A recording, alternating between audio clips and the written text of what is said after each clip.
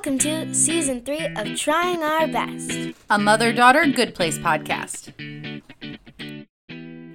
Hi, I'm Michelle. And I'm Mila, and you're listening to Season 3, Episode 9 of The Good Place. So why don't you tell us what's going on in this episode, Ayla? I gladly will. So where we left off, Janet was going to take them, all of the humans, into her void to escape all of the demons that had just entered their bar where they hung out. And then she mentioned that this will definitely end their lives on Earth and may or may not end their lives in the afterlife. And, I mean, they didn't die. Things went almost well, except they all looked exactly like Janet. So I just want to take a moment to appreciate the acting qualities of the person who plays Janet. Darcy Carden is an amazing actor, and in this episode she has to play Janet, neutral Janet, and then each of the other four humans as her. And so I think that she just does a really good job. I think this is an amazing episode from an acting perspective. So if you remembered the episode from last week, Michael has a theory that the bad place might be tampering with the good place point system. So while the four humans / Janets are in Janet's void, Janet, the real Janet, and Michael are going to the accountant's area, where they count the points of who goes to the good place and the bad place. Michael's hoping he'll get the evidence he needs to show that the bad place is cheating so that he can force the judge to make some changes.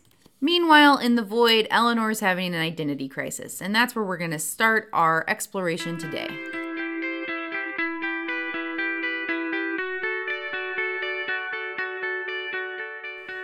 So, Eleanor tells Chidi about how they were like soulmates for like 1,000 years. And Chidi, he kind of like denies this. He says that person wasn't him. And he goes into a long philosophical discussion of the history of philosophers trying to figure out what makes somebody themselves, right? What makes you, you.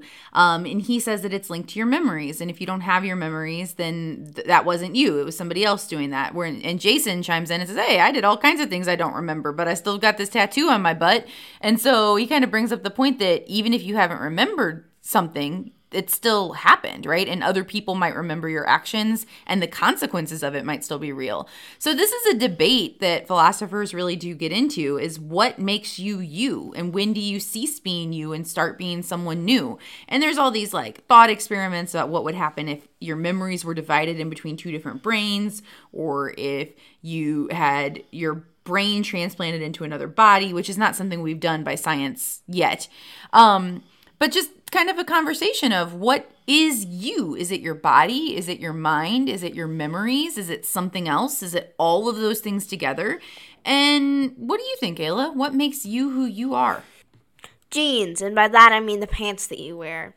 I'm kidding. Jeans are like a cell inside your body, and they're like, there's DNA. I think it stands for something. I forgot what it stands for, but all of those things help make you, you. Yeah, that's a good point. So there's who we are like on the genetic level, right? The thing that makes you biologically who you are.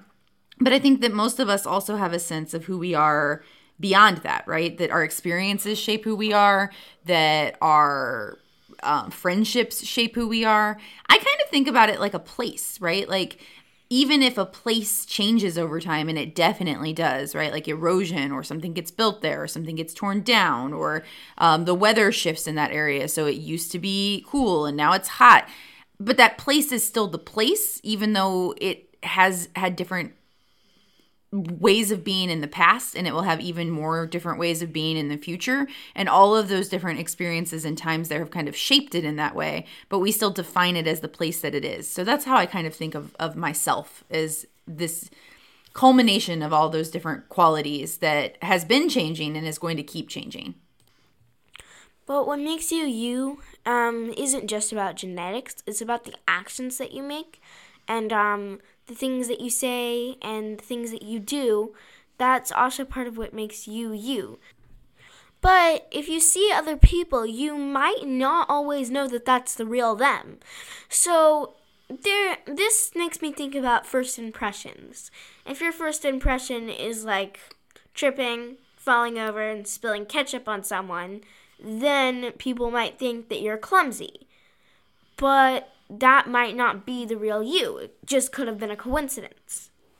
Or maybe that is part of the real you, like you were clumsy in that moment, but that doesn't mean that that's your full identity. So I think that kind of recognizing those layers and the fact that we can change over time, that the you is a really complicated concept. And I think that it's powerful to know that we're not stuck being one thing our whole lives, that we're able to make changes. But it also gives us a lot of responsibility, because if we can change for the better, that means we could also change for the worse. So we have to kind of always be working to be who we want to be.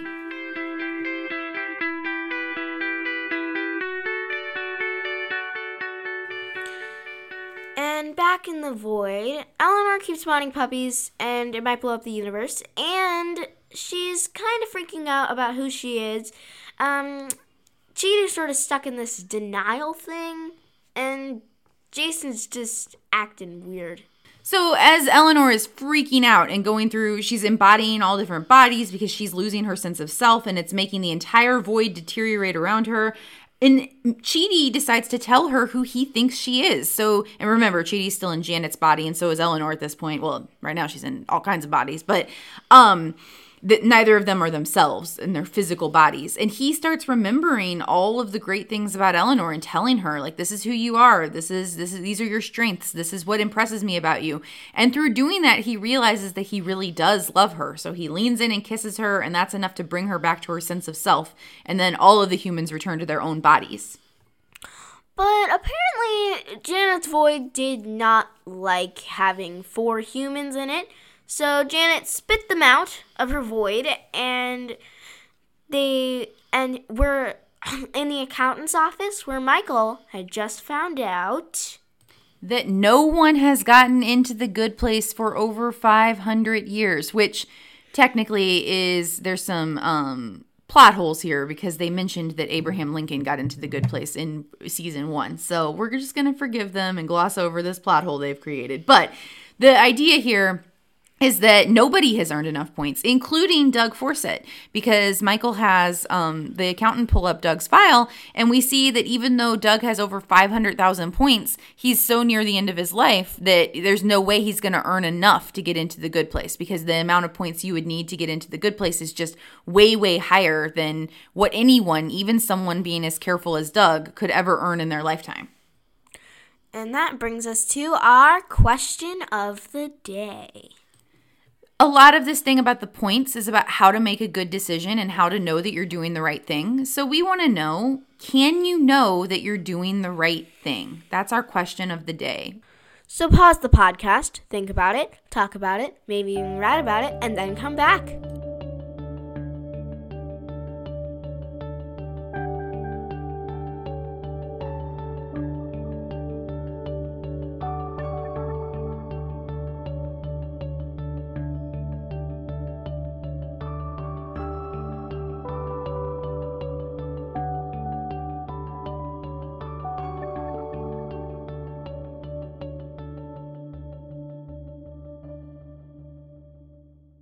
So welcome back, everyone. This is really a tough question. I mean, I don't think you can really know for sure because, we don't know if there's a good place out there, and we don't know what points we'll make, and we don't know the future, but I think that you should just trust what you think is right, and things will turn out okay.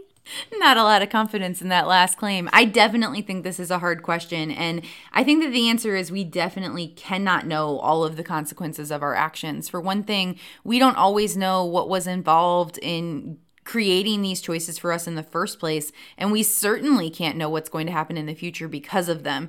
And so anything as simple as like what object we buy, we don't always know what conditions the people who created it were working in, and we don't know what the people who are profiting from it are doing with the money. And the efforts to try to figure all of that out can often make it take so long that we run out of time to make the decision anyway, and then that has consequences. So it really can be overwhelming to try to do the right thing all of the time.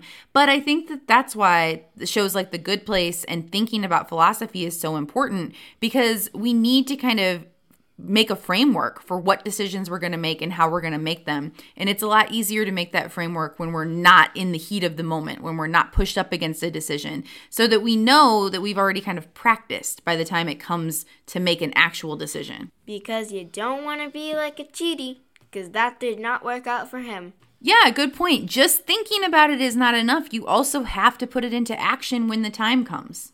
So what about the opposite of this question, Ayla? Are there times when you know you're making the wrong decision? Well, yes. Sometimes you know that you're not supposed to be eating the candy without permission, but you eat it anyway because you like candy.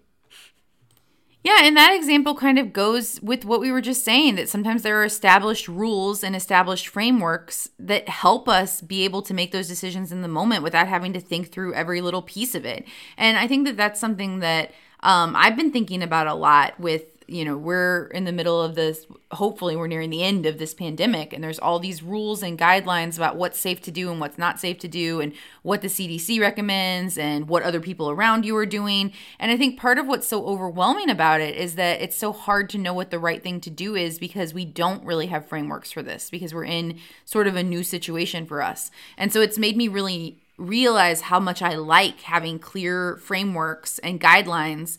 Even if I make decisions that are different from other people, I like to know why I'm making the decisions I'm making so that I can feel confident that I'm doing the best I can do. So when I try to make rules for myself, I might make a list of them. Like sometimes I have to do my writing homework and I'm choosing a new book. But I'm usually supposed to write 2 sentences. But since this is a new book, it has a lot more sentences. So I have to, write a specific amount. I usually choose about a page because the words are really big. So I think your example is talking about going with the spirit of the rule versus the letter of the rule. So even though the rule before was write 2 sentences, you realized that, 2 of these short sentences really isn't getting to the goal. And so you adjusted the framework to give yourself a rule that better fits that circumstance. Is that what you're saying? Exactly. And I think that's the kind of lesson we have to take forward for our whole lives, is that, you're going to make some rules, but then sometimes those rules aren't going to fit the actual situation. So you have to be ready to change them as needed, but you can't just change them to make it easier for yourself, because that's not going to get you the result you want.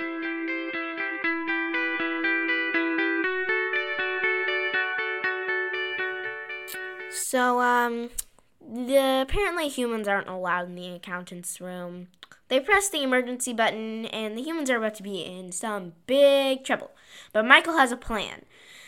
Janet tells him that they keep running around trying to find other people to help them fix things and tell them what to do. But then Janet says that the only one that can truly fix things is Michael. So Michael says, "You're right. I'm going to do things." And then he asks for a volunteer that's ready to do something really dangerous that may or may not kill you. Obviously, Jason's the best volunteer for that. So Michael sends him up the mail tube into the good place, but they can't know what happened. So they just all take a risk and follow him because they're about to be caught. And they end up, at the end of this episode, in the good place, or at least the good place mailroom. And that's where we'll pick up next week. We hope you'll join us.